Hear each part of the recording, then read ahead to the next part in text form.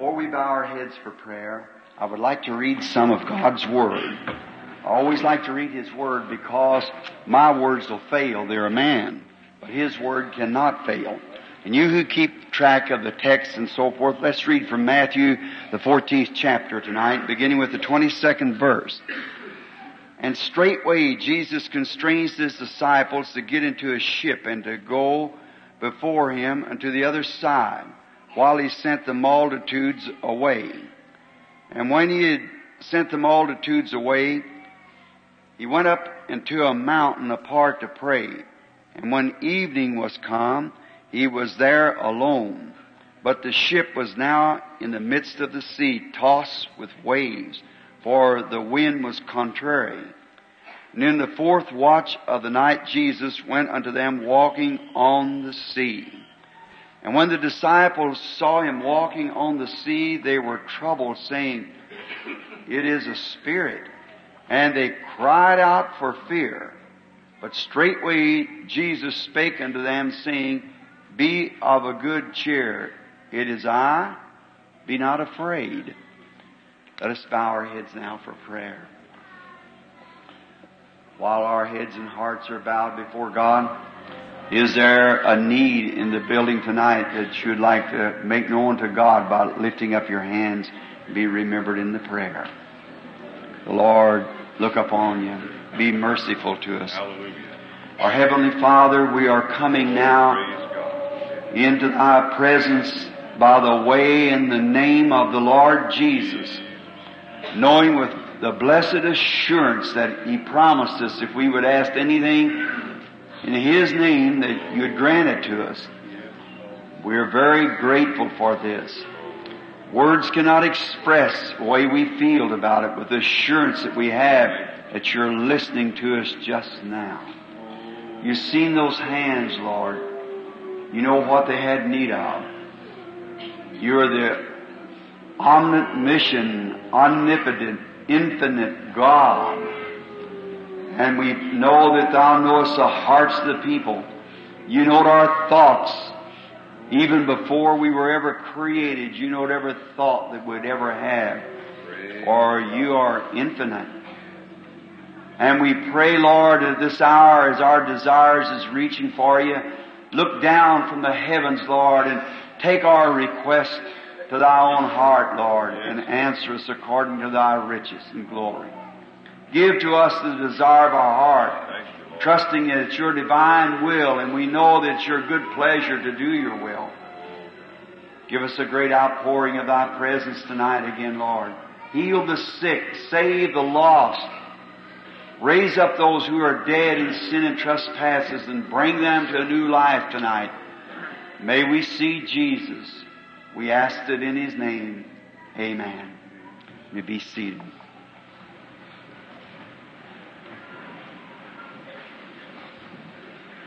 We're sorry that we're not able to accommodate the people for seating capacity since the first night.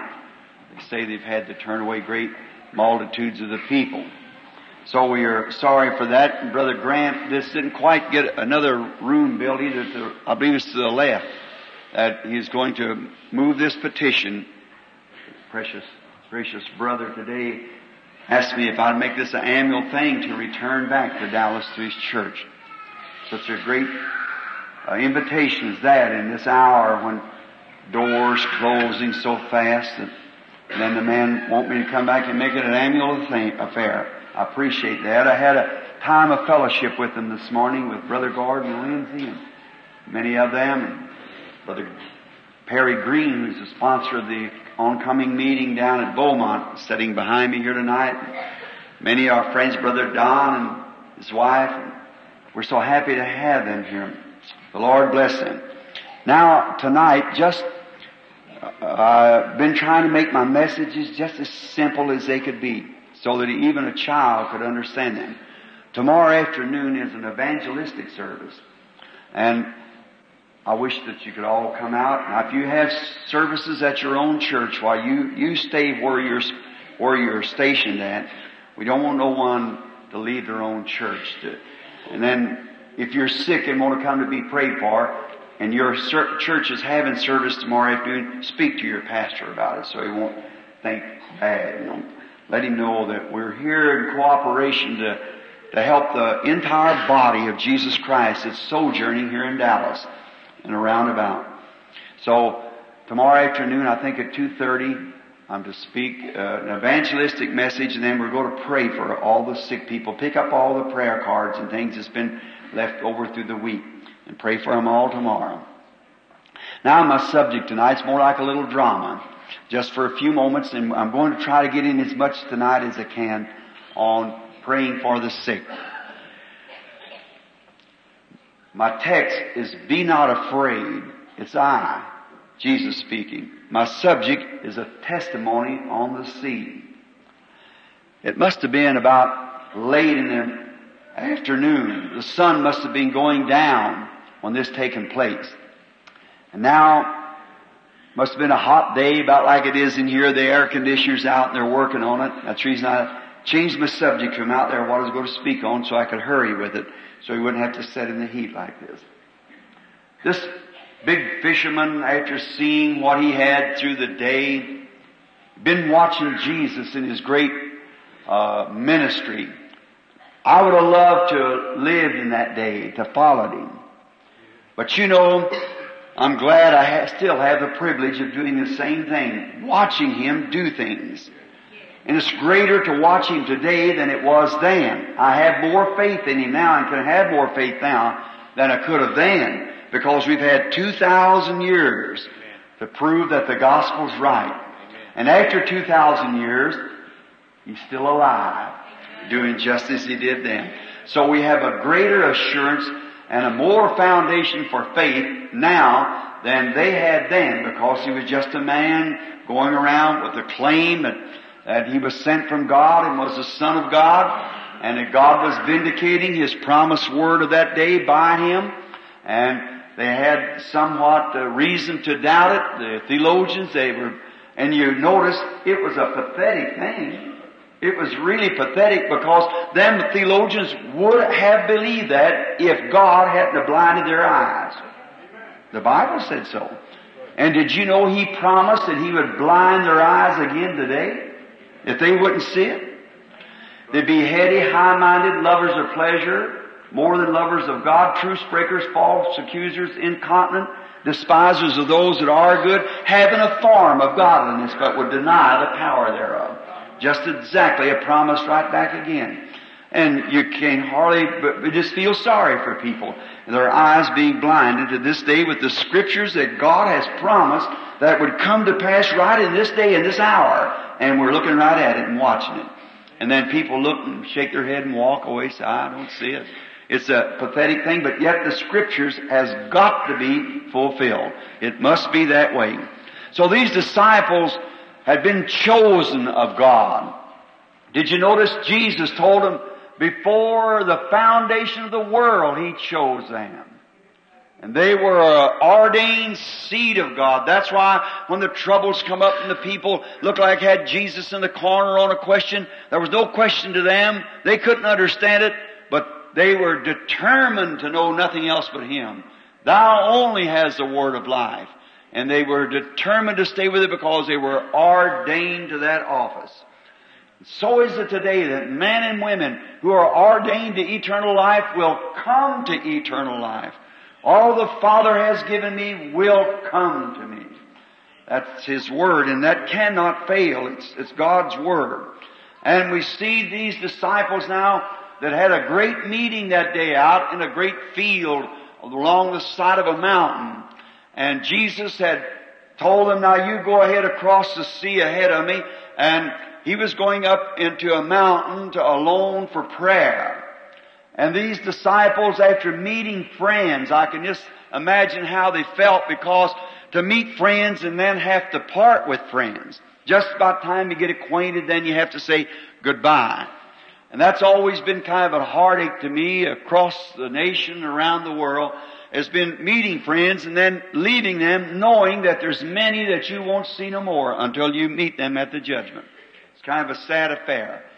I can imagine the boat with the bow of it pushed into the bank, and Must have been Simon Peter with the great brawny arms and shoulders that pushed the boat around and headed it out into the sea, and it was all waving goodbye to those on the bank, and they're screaming, come back again and bring the Master over to see us and come have another revival. We've been so blessed today, and new friends waving. And he climbed over the rest of the disciples and sat down probably by the side of his brother Andrew and picked up the oars. The ships then were propelled by either the wind or by oars that they pulled. And then maybe they'd be setting two in a boat, two on a side, and they would, or two in one seat rather, maybe 6 or 8 oarlocks they would pull and tie 'em. That way they could hold the boat in its keel when the storms was on. Then the wind's blowing normally, they could hoist up a sail and sail. Must have been a hot afternoon from the looks of the Scripture just before this event. And so it must have been real quiet, sunny, hot afternoon. The sun was setting. And they, as they oared and then turned loose and waved goodbye to the people, hoped to see you again sometime, as they moved out into the sea and the sun set in the evening twilight. And then after a while the darkness set in, and they must have picked up a pretty good speed of oaring. And that's a hard job when those great heavy oars dips into the sea. And most all of them were fishermen and a great strong man used to the sea. And so as they expecting Jesus to get the boat and follow him on pretty soon, why, they got out there and they must have coasted just a little bit. Kind of get your ship started and then let up. Maybe young John must have been the first one to speak up, because he was the youngest of the group. And it must have been he that said, I'm getting just a little bit tired. Let's coast for a little bit. Wait a minute. We don't have to hurry. He hasn't come along yet, so we might as well wait a little while and kind of get a good breath of air. And as he sat there with his head down a little bit, he must have started a testimony meeting, and that's what I want to talk about. It must have been he that raised up first and said, Brethren, no matter what the people say, and how much anyone wants to disbelieve, I'm certainly assured now after today that we're not following a faker. We're following nothing less than God. For no man could do what he did today unless it was God. You know, when he took those biscuits and broke them and fed that 5,000 there, that's the most amazing thing to me. There could have been a question until today. I'm just repeating his testimony as it was. But that settled it. So I can remember years ago, I used to live down close to the Jordan. I can remember as a little boy how my pretty Jewish mother used to pick me up in the afternoon and set me up on her lap and rock me out on the porch when the poppies was blooming along the side of the banks of the Jordan. And she used to look across towards the desert from whence our people was brought through this desert. She used to tell me Bible stories. One of the great stories that I remember was the Shunammite woman, and when her little boy was dead, and the prophet raised up this little boy again from the dead. That used to be a thrilling story. But one of the most thrilling stories, and Mother used to tell me, she'd say, now John, you're just a little boy. But I want you to remember, as you grow older, that great Jehovah brought our people up out of Egypt. And we come through that wilderness across the river there. And all for 40 years they journeyed in that wilderness. No places to get clothes. And no place to eat. And God rained bread down out of heaven every night and fed our people in that wilderness, because they were in the line of duty following great Jehovah. And now someday Jehovah is going to be made flesh here on earth in the form of a man. He'll be called the Anointed One, the Messiah. And I remember he'd say as a little boy, how that my little boy mind used to try to figure out how did God feed all those 2.5 million people in that wilderness. How did he get all the bread? And I used to ask Mama, Mama, did he have, as Jehovah got great big bunch of ovens up there in the sky, and he'd bake all the bread and run down at night and put it out upon the ground for the people, and Jehovah's big skies are full of ovens? She'd say, no, son, you're too young to understand. See, Jehovah is a creator. He doesn't need ovens. He just speaks, and His Word is made manifest. When He speaks, He's great Jehovah. And He just spoke it, and the angels distributed it down upon the ground for the people. And today, when I seen Him stand there, did you notice that look on His face? There was no doubt in His mind. I climbed over behind the rock and watched Him as He took that bread and broke it and handed over to His ministers, us, to distribute it to the people. And then when He reached back to break again, that loaf was whole again. And He'd done that hundreds of times until every one was filled and there were baskets full taken up. I know that could have been no less than Jehovah, because He acted like Jehovah did. Only Jehovah can create. And I know that man's not a faker. There's only one Creator, and that's Jehovah. And now of all the things that I've seen, that satisfied me. I want you to know now that my heart is completely surrendered, and I believe completely that He's not merely a prophet. He is a prophet, but He's more than a prophet. He's nothing less than Jehovah God dwelling among us, because He created bread and He had the habits of Jehovah. No wonder He could say, if I do not the works of my Father, then believe me not. But if I do the works of my Father and you can't believe me, believe the works. For they testify of me and tell who I am. Look like people could have seen that easy. And John was satisfied that he was the Messiah, the one that Isaiah said, unto us a son is born. And His name shall be called Counselor, Prince of Peace, Mighty God, Everlasting Father. And John was satisfied because what he had seen. The young fellow giving his testimony about that time, Simon Peter said, well, now, just a minute, if we're going to have a testimony meeting, I'd like to have something to say.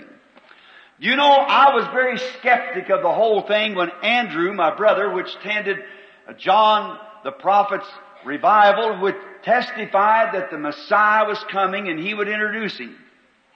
And I was a little skeptic of what Andrew would tell me, because I've heard all kinds of Messiah stories and everything else. But all you brethren remember my old dad. His name was Jonas, and you remember him of how that he was a very staunch believer.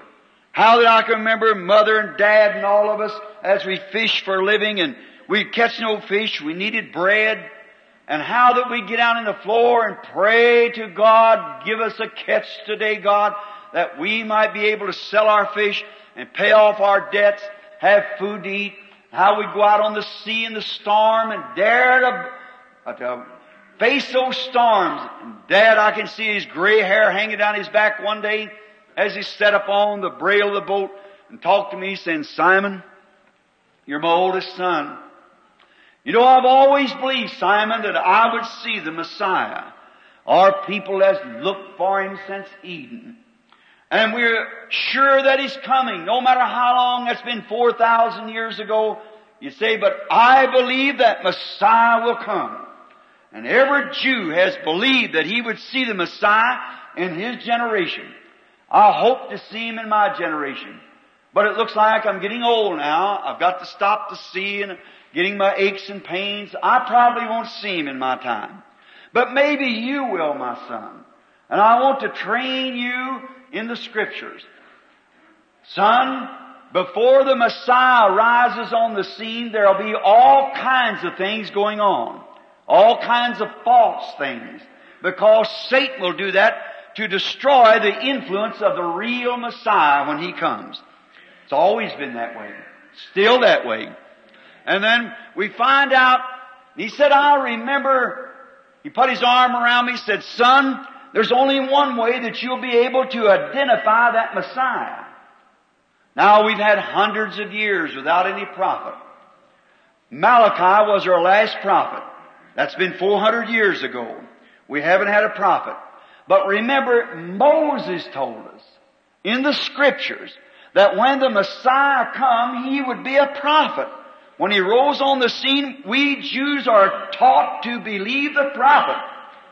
And the Messiah's journey on earth is a spoken word of God that He's promised us.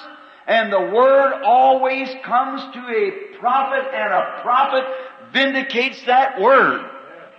Don't you never forget that, son. There may be great things rise. There may be great enthusiasms and great things. But remember, the Messiah will be a prophet, because we know that God never changes His way, and He said the Messiah would be a prophet. So remember, son, prophets are those who have the word of the Lord. And when the Messiah comes, He'll be a prophet. I can just still feel His arms, said Simon, as he put it around me. And Andrew was standing there washing the net at the time. You remembered, Andrew? Yes, Simon, I remember. And Andrew trying to tell me that this John was a prophet. I had other things to do. I had to sell the fish and things. So, Father's been dead for years. But I've always kept that on mind. Daddy said the Messiah would be a scriptural identified prophet. Not forget it, because it's a spoken word of God, and that word has constantly always come to the prophets that identified it, or manifested what was promised for the age. And now, Simon one day said, you know, Andrew asked me to go to a meeting.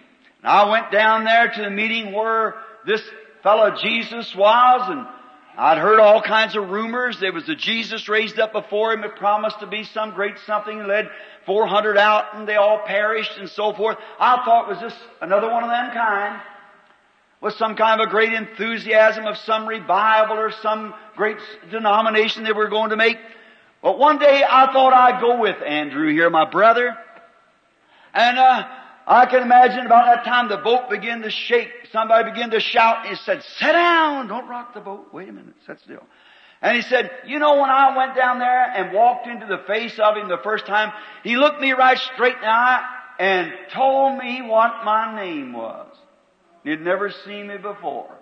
Not only did He know me, but He knew that godly old Father of mine that had instructed me in the Scriptures. And I know that was Messiah. That settled it for me. Right there. That made it right for me. Must have been Philip said, "Can I say a word here?" Now he said, "Brother Nathaniel, don't let this hurt you, because, you know, we studied the scrolls for years and years, what the Messiah would be." But when I seen him do that, I took off and got my friend here, Nathaniel, and when he come over, Nathaniel said, "Let me tell it. Let me tell it." You know, there's something about when Jesus has done something for you, you just can't hardly stand still. You got to tell it yourself. Isn't that right? If it's something real, you just got to say it. When He filled me with the Holy Ghost, I want to tell about it. I want somebody to know about it. Not somebody else tell it. I want to say it myself. Now, I just imagine Nathaniel got all enthused and said, "You know, I'd like to say this. I was a little skeptic of you, Philip, when you told me, I asked you, could any good thing come out of Nazareth? And you gave me the best answer that any man ever had. Come and see." That works good today. That's right. Don't stay home and criticize. Come find out for yourself. See? Said, could anything good come out of Nazareth? Said, come and see for yourself. And you know what you told me? And when I walked up into His presence and He told me that I was a Hebrew, an Israelite, and was an honest man, I knew that, but I wondered, how could it be? He looked like an ordinary man. I was expecting the Messiah to come down golden corridors from heaven, right down to the head of the denomination here to Jerusalem, walk out and say, "Caiaphas, I have arrived." But they find out He come out of Nazareth from a poor family, and actually a kind of a black name behind Him as the illegitimate child. Here He stood dressed in ordinary clothes, not like a priest or somebody, just an ordinary man. And I thought when I walked up there, how can that be a Messiah?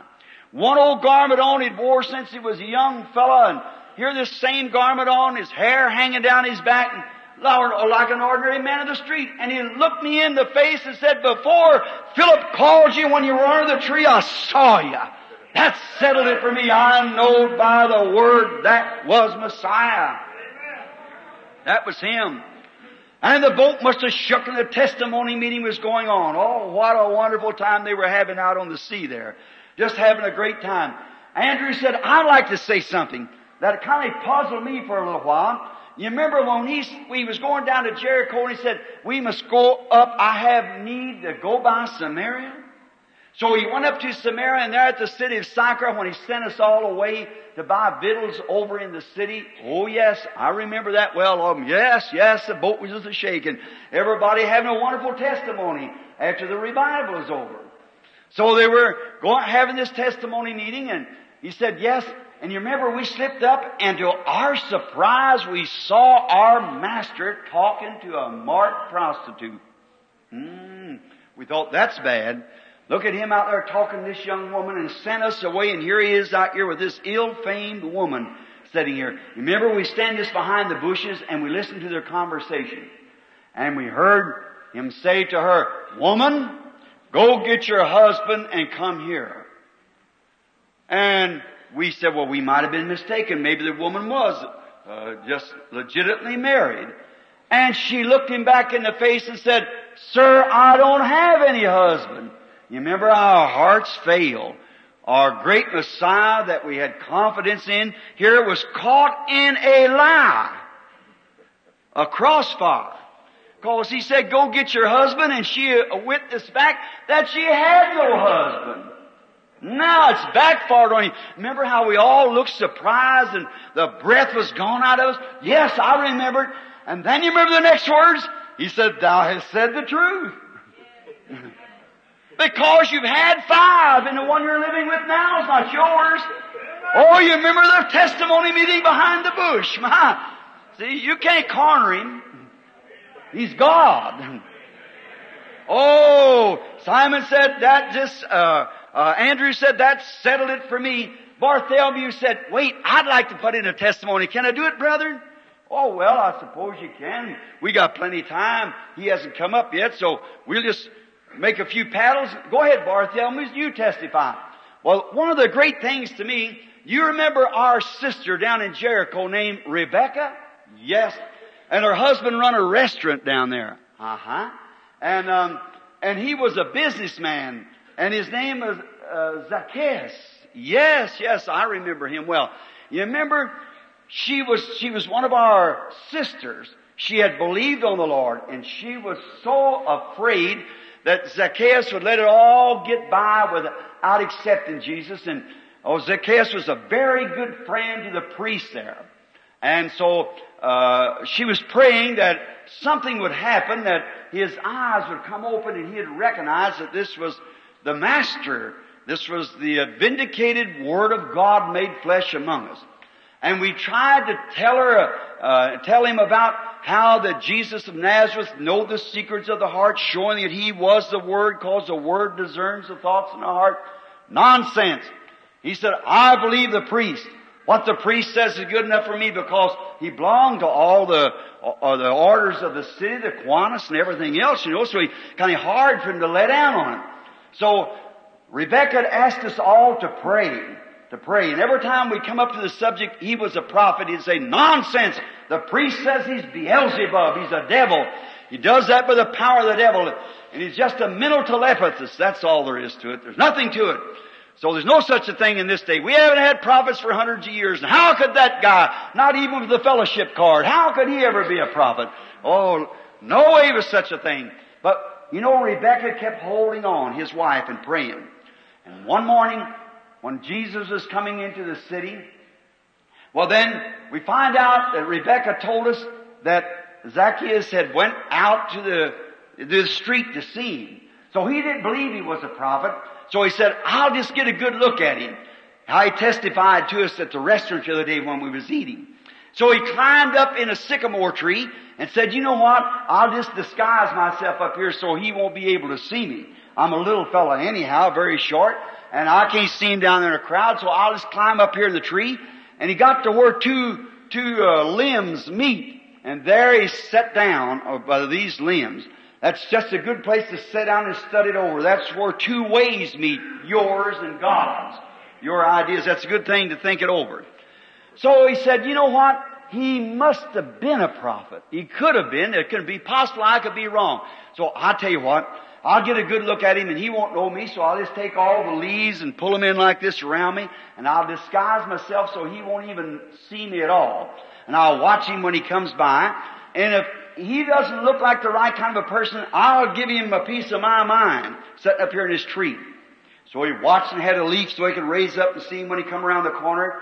And when he come around the corner, walking down the street, looking from one side to the other, disciples saying, stand aside. I'm sorry. People with sick children and things, I'm sorry. Master's awful tired. Had a great service last night. A gentleman like, would you please stand aside and let him by? Or he's making his way down to the city. And would you please just stand aside? And Zacchaeus sitting up here in a tree looking down at him. And Jesus come right straight under the tree, stopped, looked up, and said, Zacchaeus, come down from there. I'm going home with you for today for dinner. That settled it for me. He knew he was up there and knew his name, what he was. That settled it. That's Messiah to me. Yes, sir. Because we know the Messiah was to do that. Certainly. So he had to go home with him, said that day for dinner. What a great time that was. We remembered. It must have been about that time the testimony meeting was going on. These disciples out there on the sea testifying, it must have been down in the blackness of the night somewhere up in the northlands there that Satan must have moved up over the hill and looked down. He looked in that testimony meeting and he found out that they had gone off without him. There was his chance. See, I think that scene has just about returned again, repeated itself.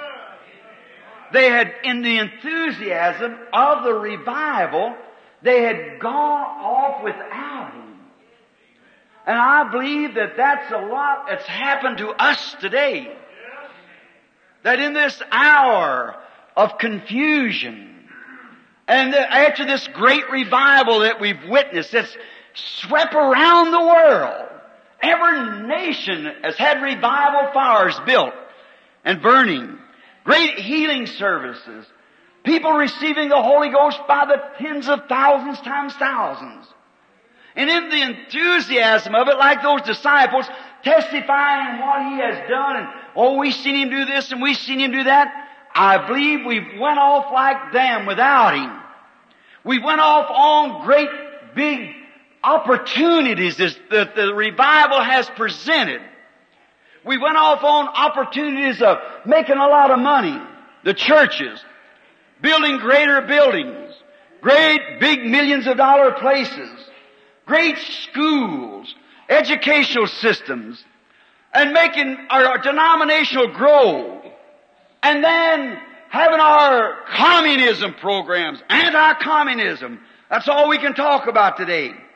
And the first thing you know, Satan has seen us on our anti-communism programs, on our big denominational programs, and on our million more and so forth as we got, and we've gone off without the old-time prayer meetings and the baptism of the Holy Ghost coming back.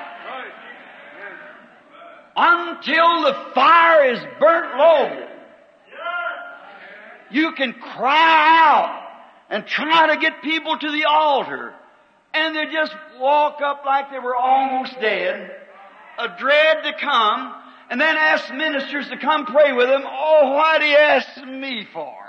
And they get down there, and you can't hardly get them, and they'll stand there just for a few minutes, and look up at you, and go back and sit down in their seat. To me, the fire's gone out.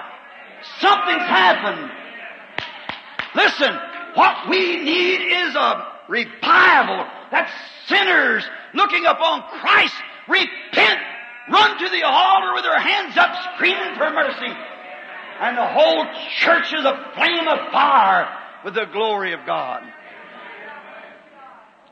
Our enthusiasm for opportunity to make our denominations grow.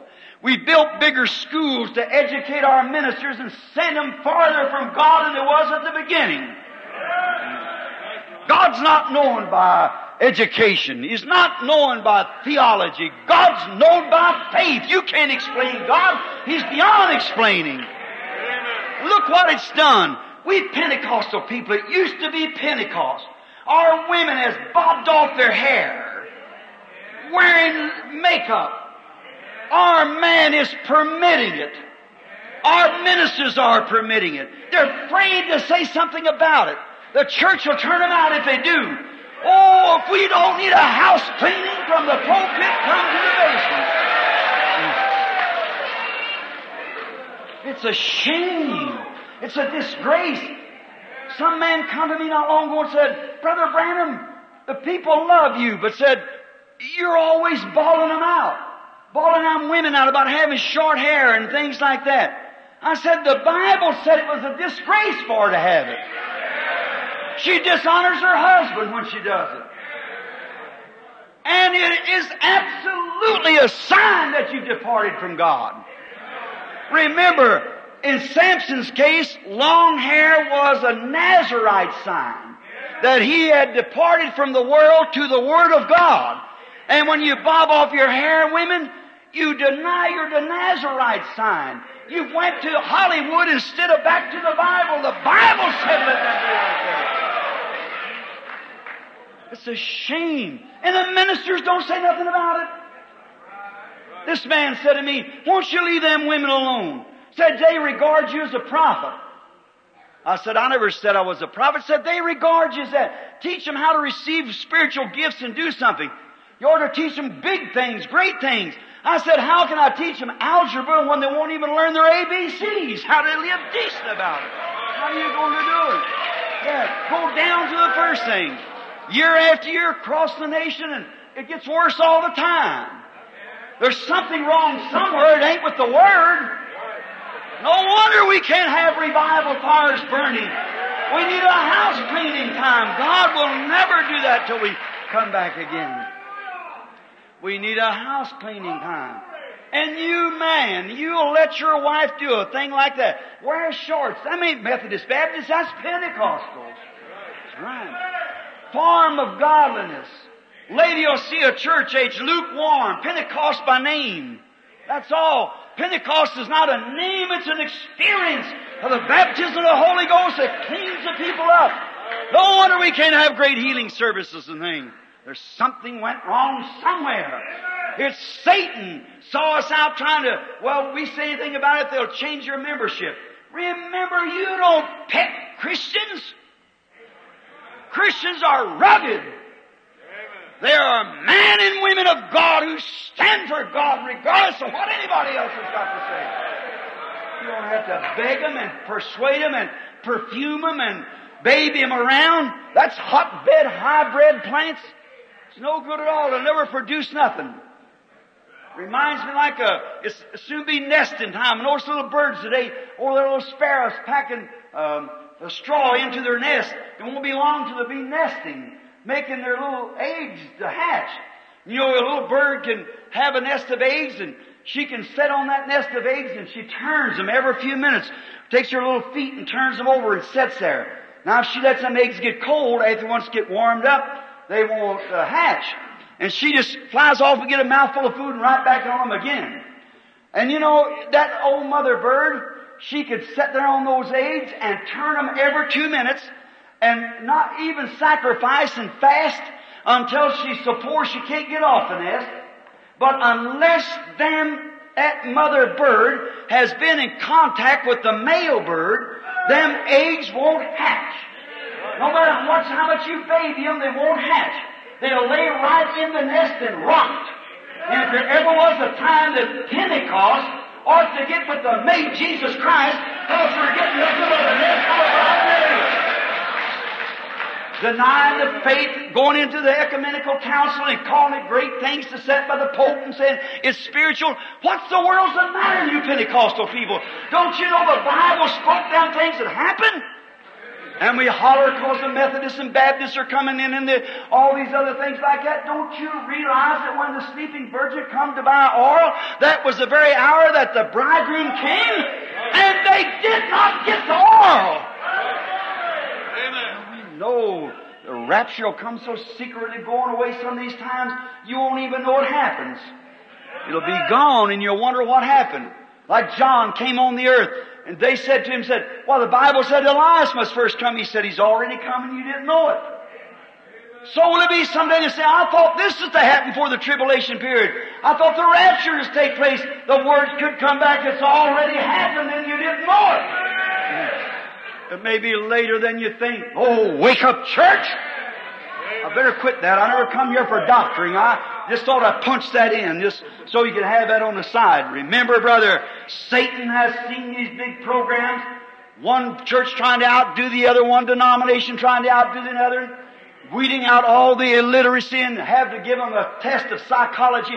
But have a psychologist to test the man before he goes into the mission field. Pentecost. No, that ain't the Presbyterians, that's Pentecost. A psychic test is required of a certain group of Pentecostals, big group, before the missionaries can take the field. What if they had a test like that? They got a test, it was a Pentecostal test in the beginning, when they waited in the upper room until there came fire from on high, and the power of God, that was the test. Not some worldly half-drunk a psychologist standing there trying to make the mind be a little bit excited or something, say you're altogether undone, when it absolutely proves that a man that's extremely spiritual is nervous. He has to be in that condition to get into it. So there you are. See, they're just messing up what God has tried to do for years, and they come right back around with their programs, and they're enthused when they see lots of people gather together and say, if I can make all them assemblies, if I can make all them oneness, if I can make all Methodists, the Methodists are trying to make all of them Methodists, the Baptists trying to make all Baptists, the Pentecostals all Pentecostals. Oh, you can't do nothing about it. God has ordained those from the foundation of the world. We got to preach the gospel. That's all. But our big programs, we went off without that fire. We went off and made ourselves a homemade fire, as it was. And our communism, now we're so scared. The communism is set in. What's it going to happen? But you know the great thing ain't communism. Let me tell you that now. I ain't afraid of communism. But what I'm afraid of you Pentecostals, this ecumenical council's going to take you. That's the thing. It's going to form the mark of the beast, and you're going to have to go into it because you're an organization. You have to get in or get out. That's the thing. And any good, sensible, spiritual person knows that. We need another up on the sea testimony. We find it now. And our Pentecostals just swallowed a hook, line, and sinker. What a great thing it'll be when Methodist, Presbyterian, Lutheran, Church of Christ, and Pentecostals, you'll have to deny your great apostolic doctrine to be in there. They'll have to do the same. You won't have nothing to do into it. It's all consolidating with Rome, just exactly what's been proven. The Scripture said so. What's the matter with the preachers that let these things get in this condition without warning the people? God will require at their hands. Right in this time of trouble. They were in trouble. They were. Communism not setting in. It's an ecumenical council going to swallow up the whole bunch. And remember, when you say, well, when it happens, then it's too late. You've done took the mark of the beast. You belong to it then. You better get where you can get away from it now. Yes, sir. Be sealed in the kingdom of God. The body of Christ is a mythical body of Christ is baptized into it by the Holy Spirit. Not joined into it, tucked into it, talked into it, spoken tongues into it, shouted into it. You're born into it by the Holy Ghost. Right. Certainly. Now we notice these things. Trouble comes up all at once. Oh, the devil looked over and said, they've gone off on a tantrum. They're just out there jumping up and down, shouting, having a big time. You know what? Right now's my time to sink them. I'll get even with them now. So he raised up over the hill and began to blow his poison breath. Days of miracles is past. After all, I believe these people are just nervous. I think they ought to have a mental test before they take the foreign fields. Pentecostals. Sees poison breath killing the Word. Oh, I think it's something else. I believe it. See, Going right straight back like all the rest of the denominations did. That's just exactly the road they're walking. It kills it the very hour you organize it. That kills it. It always has. It always will. It'll never rise again. It's never been known in history. And this lady will see a church age. Christ was on the outside of the church knocking, trying to get in. And they just can't stand it. They can't listen to it. Now we find the hour we're living. Trouble has set in. And then we begin to find out miracles isn't taking place no more like they were. The sick go home sick. It isn't because of God. It's because of the lack of the revival among the people. There's no revival. They sit and listen, go home, say, well, I guess that was pretty good. There's not that zeal. There's not that something in the people that should be there. I remember 15 years ago here in Arkansas when I was having a little meeting up there at Jonesboro, when about 40,000 people trying to come to a meeting at a city of about 15,000, and they laid under cotton trucks and everything else and hold papers over their sick children just to get inside. They sat in their seats and wouldn't leave day and night and have their loved ones to go get a hamburger and a bottle of pop and stay there day in, day out, day in, day out. Their hearts were burning on fire. Just the least little thing God did is set them afire and hundreds of them come in. He's still the same God tonight that He was 15 years ago. He's still the same God tonight that He was when He created the heavens and earth. Well, what is it? We got all enthused and wanted to build up our organizations. Wanted to build up this and build this and make something great and shiny, compare with the Joneses, with the Methodists, with the Baptists, with the Presbyterian. You're not of them. No, you're not. They're denominational people, which is all right. Nothing against them. There's plenty of fine Christians out among them. But you oughtn't to associate yourself in that unbelieving groups. People that deny the power thereof. You're not to take sides with them. You know, the trouble of it is you're trying to get Hollywood in the church. The thing you ought to be trying to do is get Hollywood out of the church. You see? You're trying to make your building so pretty. You're trying to make your denomination so big to attract the attention of the people. We can't go over on their side. We got to have them on our side. Amen.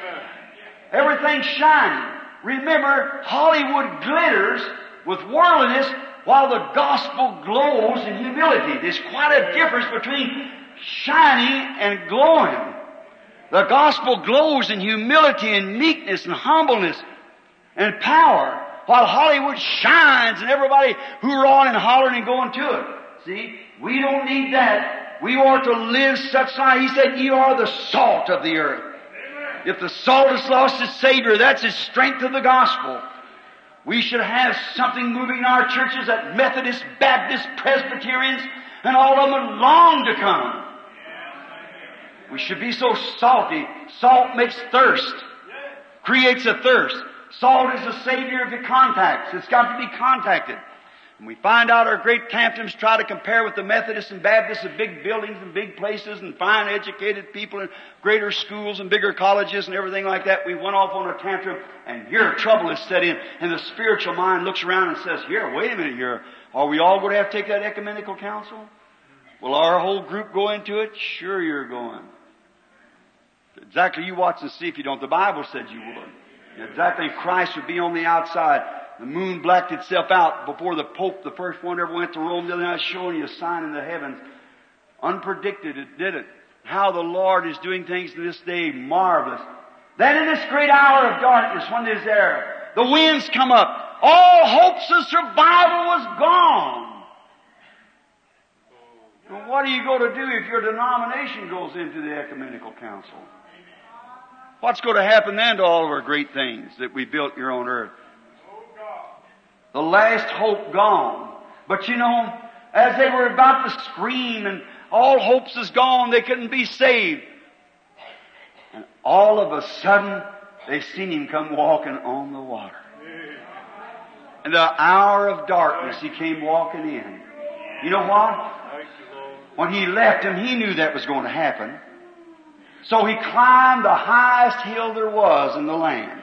Higher up you go, further you can see. And He climbed up so He could watch Him. You know, and he knew this was coming. He predicted this day to be here, as it was in the days of Sodom. So shall it be in the coming of the Son of Man, when the Son of Man is being revealed. Then the Son has to be revealed. This wicked and adulterous generation will seek after a sign. It'll have a sign. It'll reject it as it did then. But it'll be the sign of the resurrection. He's still alive. Doing as He did. We find out that in this great hour, those disciples all in distress, He climbed up so He could watch them. He was sitting up there on a hill watching them. And now He didn't climb a mountain this time, but He climbed from the grave, climbed to the air beyond the moon, stars, till He went so high till He has to look down to see heaven. Amen. And there He sits on high, His eyes on the sparrow, and I know He's watching us. He's a-watching. And right here in this hour of darkness, when the churches has all gone into great programs, and they got this program and that program, and all programmed out like the rest of the churches are, the denominations. And what's happened? In the hour of darkness, when the real spiritual feel people wonder, what's going to happen? Look at my children. The man said, look at my wife. Look at this. And they let out Wednesday night prayer meeting early so they can go watch We Love Susie or something like that on the television. Lovers of the world more than lovers of God. Acting like them. I told a lady the other day, she's dressed so tight in her dress. I said, sister, that dress is too tight. It may not sound good for me to tell you that, but it is. You're a Christian. You make a stumbling block. She said, well, Brother Branham, you know what? She said, this is the only kind they make. I said, they still sell goods and they got sewing machines. There's no excuse. Listen, let me tell you something, my dear friend. Not picking on you. No, sir, I'm trying to keep you out of the torment. As long as that Spirit's in you, you're going to do it. That's right. You have to be born out of it. You can suit yourself on that remark. But let me tell you something. See, what your heart is, there your treasure is also. Let me tell you, you might be just as pure as a lily to your husband. You might be just as pure as a lily young girl to your boyfriend. But someday God's going to make you answer for committing adultery. You're guilty when you dress like that. Jesus said, whosoever looketh upon a woman to lust after her has committed adultery with her already in his heart. And when that man has to answer the sinner for looking upon you for committing adultery, who presented it to him? Think of it. You Pentecostal women, shame on you. Shame on you. I love you. That's the reason I'm saying that. Love is corrective. We're on a great tantrum, a great dress tantrum. It's just like fashion like the world. He said, love not the world or the things of the world. If you do, the love of God's not even in you. I don't care how much you speak in tongues, jumping down, dance, cut hair, wear dresses like that. You man permit it. Your own fruits tells you where you're at. That's exactly right. No wonder we're in such a chaos as we are. And the winds of communism, the winds of churchism, the winds of ecumenical organization. It's a joining time, a unionizing time. The unions are unionizing labor, fussing about it. The nations, the United Nations, you're uniting. The churches are uniting together. What's it all showing? It's showing that Christ and the bride is fixing to unite. That's what it's speaking of. All these shadows of things are showing the positive coming. Hallelujah. Watch now as we close, cause I'm getting too late. And now notice, in that great hour, when all hope was gone of survival, they seen somebody come walking on the water. Walking up. And the sad part, listen close, the only thing that could help them, they was afraid of it. Yeah, that's right. They said, look, spirity. It might be a spirit. If that hasn't happened again, they're afraid of it. They're afraid of fortune telling. They're afraid of some kind of a devil power. When Jesus said it would happen in this day. The only thing that can help them is Jesus Christ. Not another denomination, not all of them joining together. That's just going to make it worse than ever. The only thing that can help you is Jesus Christ. And when He promised to return in the last days in this form, and do this, promising, just like before the promised son returned to Abraham, the first seed, the royal seed of Abraham, Jesus would see the same thing. Before the promised son, God would manifest Himself in flesh and do exactly like Jesus did, like He said He'd do. It's like that would be done in the last days. And here are all those promises that we can lay them out by dozens right here before you, that this is supposed to take place. And the churches, which ought to be with arms out to receive it, I'm a little afraid of that. It don't belong to our group, see. And they're scared of it. The only thing that can bring them to Christ is Christ Himself. And they're afraid that it's scary. Oh, I don't know. That might be spirited, you see. I don't know about it. Scared of the only thing that can help you. And in a dark hour of distress, those elected church, that group's sitting out there, scared that it might be spooky. They didn't want to have nothing to do with it. Then come that sweet voice. Be not afraid. It is I. He is the Word, isn't He? He never changes to be the Word. Now can't you hear the Word say tonight? He's the same yesterday, today, and forever. Be not afraid. It is I. Let us bow our heads. Heavenly Father, the evening is hot. The hours are dark. How the fire is gone from the altar. You're gleaning across the fields. You said the kingdom is like unto a man that took a net and went to the sea, cast it in, and when he brought it out, the kingdom was like that. Lord God, someday that last fish that's in that water, you said they've taken all kind. That gospel net catches all kind. It caught turtles, crawfish, spiders, serpents, scavenger fish. We don't know what it catches, but there was some fish there you were after. You're the one that's a judge. But we realized quickly the turtle, the crawfish, and all get back to the mud hole again, back to the waters. But someday that last fish that's ordained, predestined to come, that last part of the body will be drawn out of that lake. You throw out a net in the days of Luther, Wesley, Alexander Campbell, John Smith, Calvin, Knox, Finney, Sankey, so forth. In the Pentecostal age, the days of F.F. Bosworth and Frocham and those great men. You throw out nets, the days of Billy Sunday, on down through the age. Now you're still combing through the sea. Is there one of them sitting here tonight, Lord? If it is, may they be like that little woman at the well, even in her prostituted state. She still recognized that you was the Messiah. She saw that sign, and that was it. She said, I perceive your prophet. She had no idea that it could be Messiah. She said, we are looking for a Messiah, in other words. We know when the Messiah cometh, He'll tell us these things. You said, I'm He.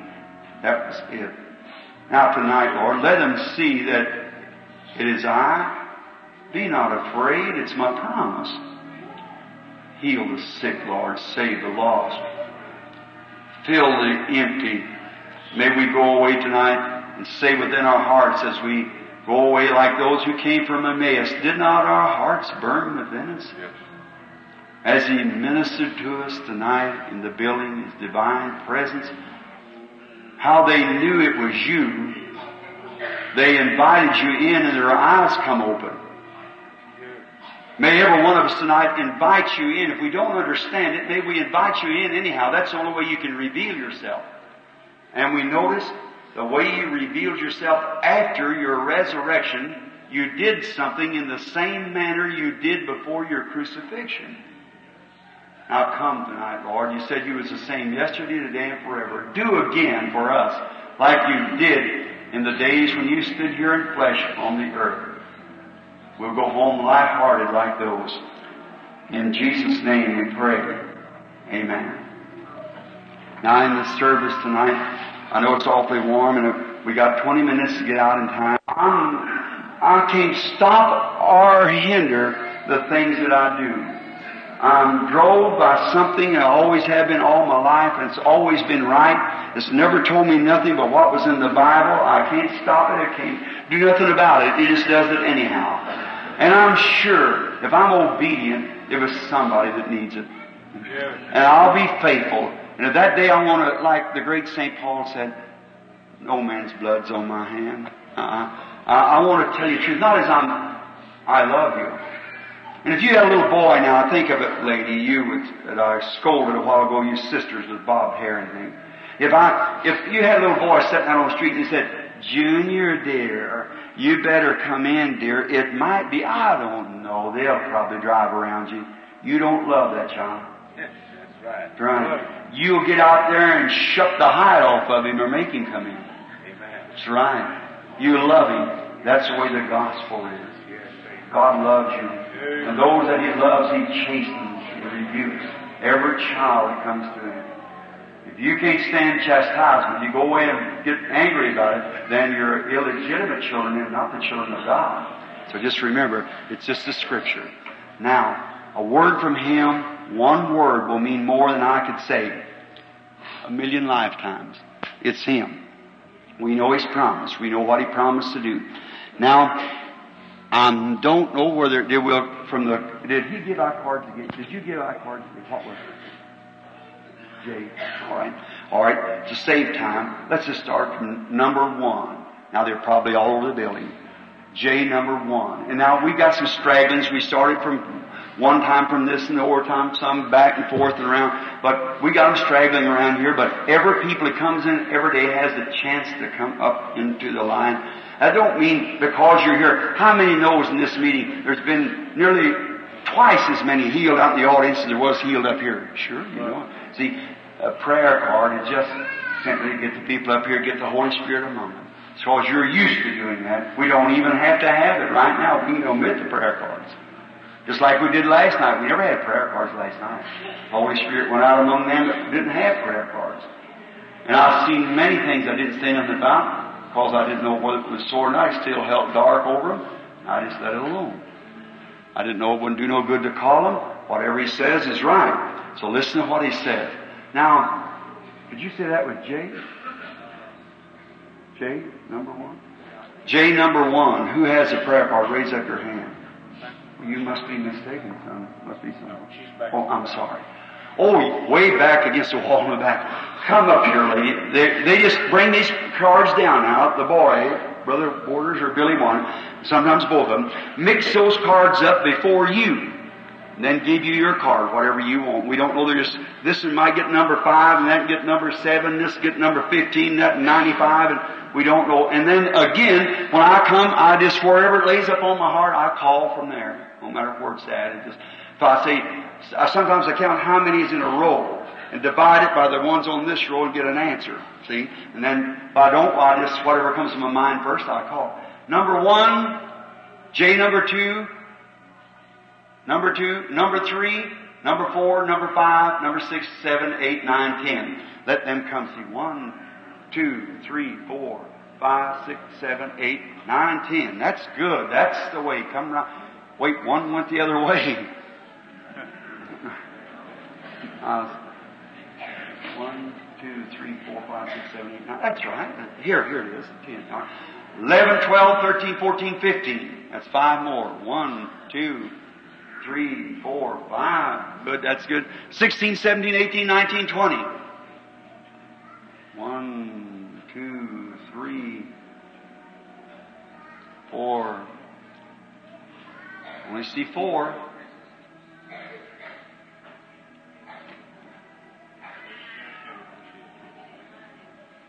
20 to 20 answer? All right. Now, we don't want to get too many standing at once. Now, if we get through these, it's early enough, we go for some more. Let's try a few more. Let's try 5 more. 21 to 25 in the J's. Let them stand, if you will. 21 to 25. 1, 2, 3. Way back in the back. 4. 1, 2, 3, 4. That's 5. Okay. Now let's just stop right there. There's 25 in the line, and they're lining them up down here. Now, I'm going to ask you one favor. Will you give me give God your undivided attention for the next 15, 16 minutes. Will you do that? And will you do this? Open up your heart.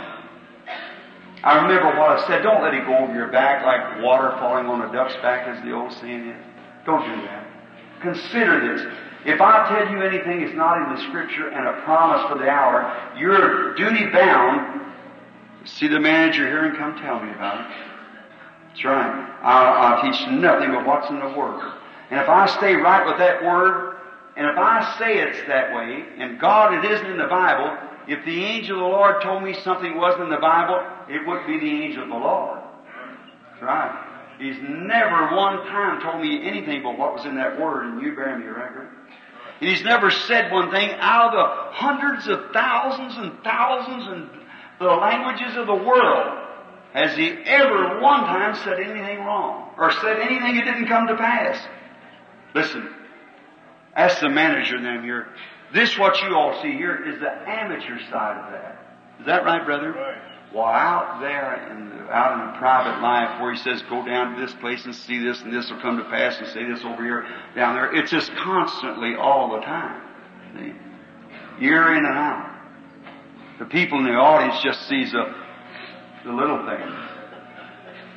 But now, if you'll be reverent. Now, is everybody in this prayer line standing here, strangers to me, raise up your hands if you are. All right? How many out there knows that I don't know nothing about you? Raise up your hand. Now, thank you. I don't care where you are. If you're up in the balcony, back against the wall, down through here, wherever you are, this is for your good. This is for your benefit. See, this is for your benefit. I thought that was my little grandson talking to me, but it wasn't. I got a little grandson in here somewhere tonight, just about that size, and I thought of little Paul. He always said he's going to come stand on the platform and preach for me, and he's just not quite 2 years old. I think that little boy's hunted his mommy. So, remember, I'm trying to help you. God knows that. I'm trying to help you. Now, look, I want you to get the benefit if He does come among us. Now think of it. The person of Jesus Christ working in flesh like He promised He would do in the last. How many knows He promised that? Just as it was down there at Sodom when that angel with his back turned. That was God. You believe that was God? How many believes that was God? Sure it was. The Bible said it was. And Jesus referred to it. Now notice. Now you out there without a prayer card, I want you to do something for me. Wherever you are. Now remember, these things, watch where it tells you you're healed or what it tells you to do. Watch what it says. If it just tells you, that's to build your faith. And then when your faith comes to a spot, you just reach out and accept God. It isn't me, because the Heavenly Father knows. I look down this line here. I don't see one person that I know. I can see about 2 or 3 people in the whole audience that I know. Now, I don't know as right now. I can show one. I know that Edwin Wade was here a few minutes ago. I thought I seen him, and if I'm not mistaken, I do see somebody I know. Is a man and his wife and a little girl named Fritzinger from up in Ohio. Are you Brother Fritzinger? You're sitting kind of in a little loop with it. That's Brother and Sister Fritzinger from Ohio, friends of mine. And outside of that, sitting back there I see on the side over here, is an old man going on 92 years old by the name of William Dow. He and his wife, she's a nurse. William Dow in Ohio, a very personal friend of mine. Not long ago, he had 91 years old, had a complete heart failure, heart attack, and his wife called me to come at once. He was dying right then, and he's been such a bosom friend to me. On my road up the scene, I was worried, and I stopped, and one of my wheels got out of line. I was just cutting a tire to pieces. And I went in the Texaco station, got some gasoline, come out and looked at it. And I looked up, and I seen Brother Dow walking down through my church, shaking my hand. I said, "Praise the Lord." And I looked back this way, and here he come down the street and shook my hand. I went to him. I seen his doctor, a young Jew or a middle-aged man, Jewish man. And I said, "What about him, doctor?" Said he hasn't even got a fighting chance. Said he's under that oxygen tent. Said he'll die right there.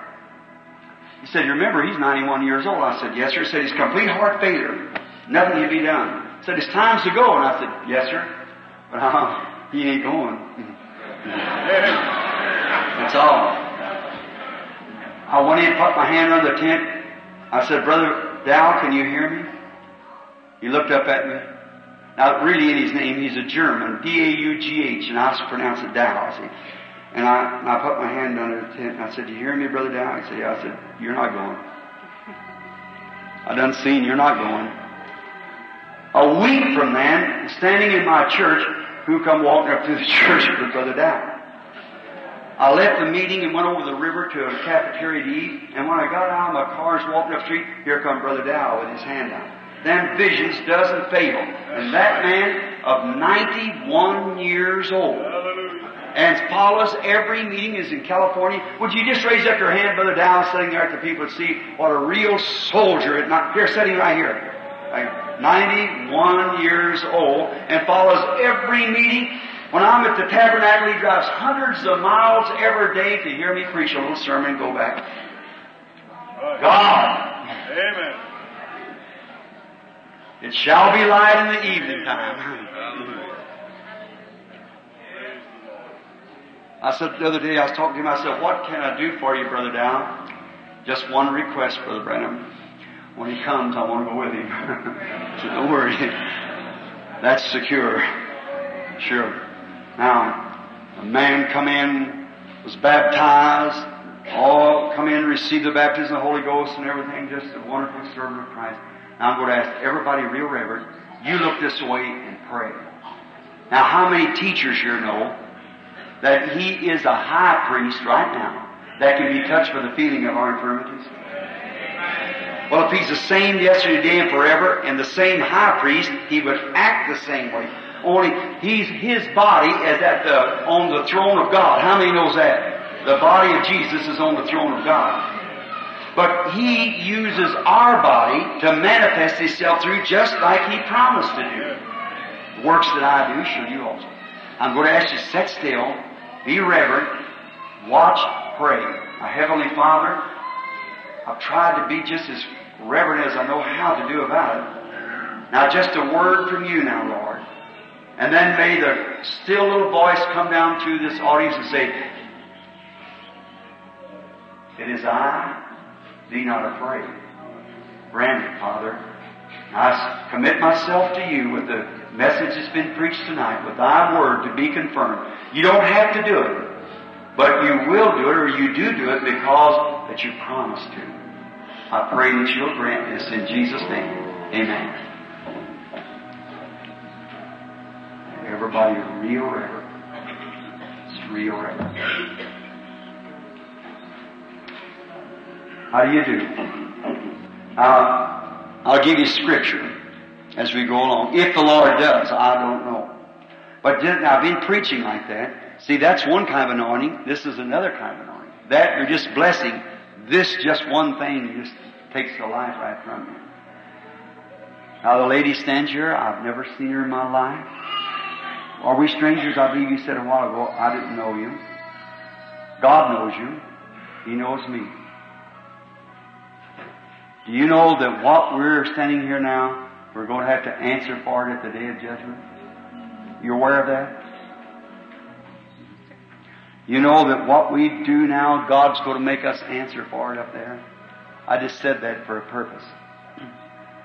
Now, if the Lord Jesus will reveal to me what you're doing, what's on your mind, or something like that, would you believe it? You'd have to believe that, wouldn't you? Would you believe it out there, you audience? Amen. Now we stand just exactly like the woman at the well and our Lord. A man and a woman meeting for their first time. Here we are, meeting for St. John, the 4th chapter. Now, if the Holy Spirit will say, if you're here for somebody else, if you're sick, if it's domestic trouble, if it's financial troubles, whatever it is, I have no idea. But He does. But He can discern the thoughts that's in your heart. He's the Word. I can't. I'm a man. You're just a bit nervous, and that's the reason I'm doing this, you see. That's one of your troubles. It's nervousness. That's right.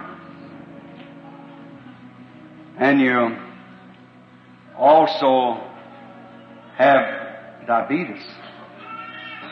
That's another thing's wrong with you. Complications, just many things are wrong. Is that right? If that's right, raise up your hand. You believe He'll heal you? You do. Now your nervousness is caused from your age. See? But now, that'll all leave you.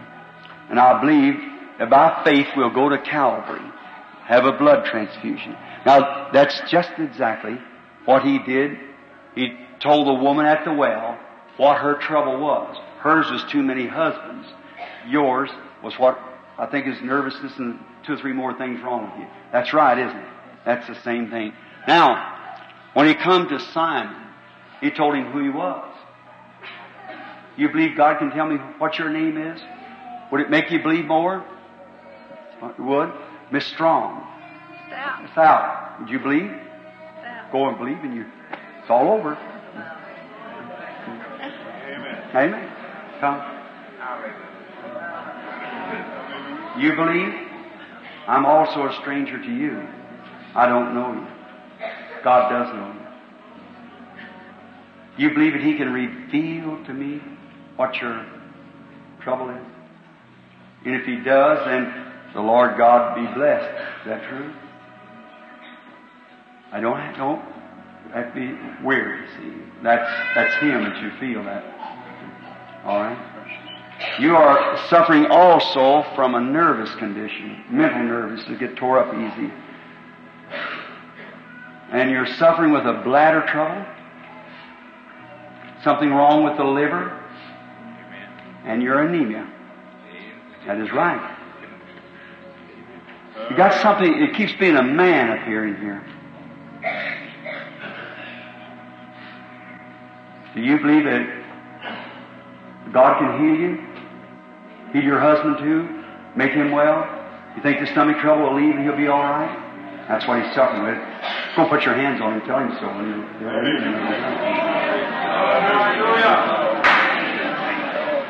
I am a stranger to you. The Lord Jesus knows both of us, doesn't He? You believe that God can make you well? If the Lord Jesus will reveal to me the thing that's in your heart, that you believe that He will make you well?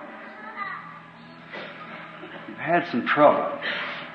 You've got a gallbladder trouble for one thing, and another thing, it's caused your bladder to have an ulcerated condition. That's what your doctor said. Now, another thing is that they want to operate for that. That's exactly right. Isn't that true? Now, do you believe He can bypass that? You think your faith in Him? You know that isn't me doing that. You believe? All right. Go as you have believed. So be it. We are strangers to each other, I suppose. The Lord God knows both of us. Do you believe He's able to reveal to me the things that would help you? You believe He will. I'm saying positive. That's very good. That's very fine. Now, you have many things wrong with you. So many complications and things, and a cough like, and you can't get over it, and you're real nervous, and that's right. Then you've got a burden on your heart.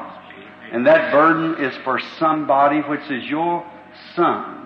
And he's having trouble, some domestic troubles. Him and his wife are always fussing and going on and you're burdened for it. That is right. Now you believe with all your heart, and the Lord put up and lean on. You believe now. The Lord bless you. How do you do, sir? I am a stranger to you. And you're a stranger to me. It's begin visions now, I see. Looks like the whole house is just getting light, like kind of a whirl, like going around. See? But you believe that the Lord Jesus could reveal to me what you're standing there for? You believe that He would. I believe that also. I'm just speaking to you to contact your spirit. Exactly is what I'm doing it for. See, I don't know you. So it's got to be something besides me do it. I've got to get myself just so completely away from myself that He does it Himself. You understand? Now, one thing, you're suffering with a tremendous nervous condition. And this nervous condition has been for some time. That's right. And that nervous condition has caused you having a high blood pressure also. And you've had a stroke. That's it.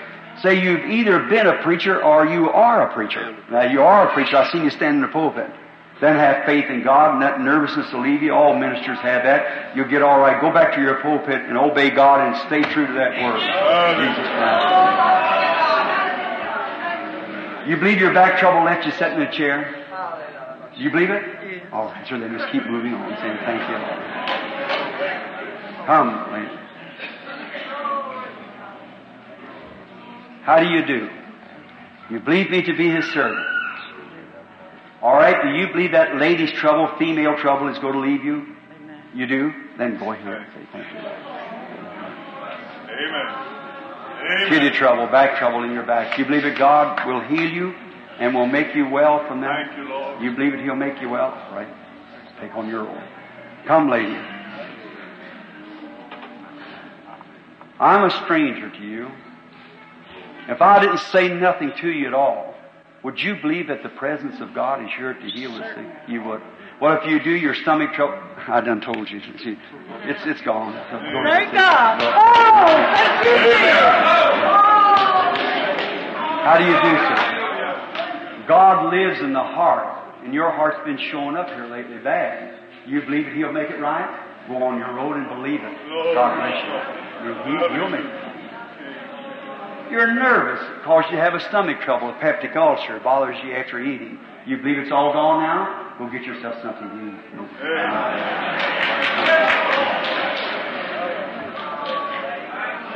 I mean, hard for you to get up. The back's been bothering you so bad. It won't bother you no more if you'll believe it, will you?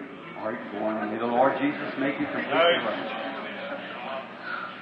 What you so nervous about? Just go on and say, I ain't going to be nervous no more, and you won't be. All right, sir? Come, lady. Now,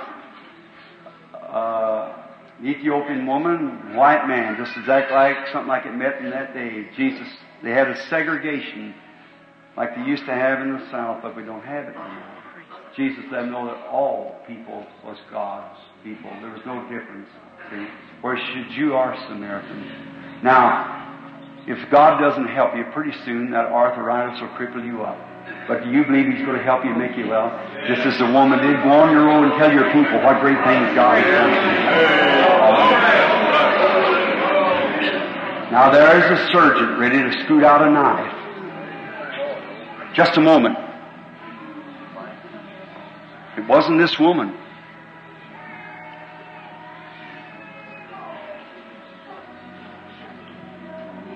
Now, just a moment. Everybody reverent now. Is Satan tried to do something?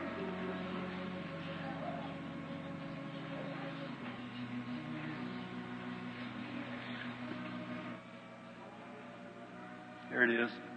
Tumor. Both of you. Try. You got tumor. She's got tumor. And that devil's screaming for help from one another. But the Holy Spirit's screaming too. Who are you going to believe? Him? All right. Get up out of that cot, lady. Raise up out of that stretcher. Go believe him.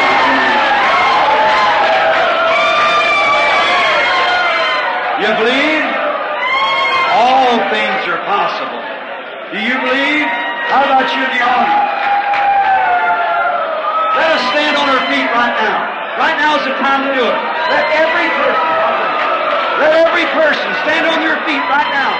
Give God praise. Raise up your hands.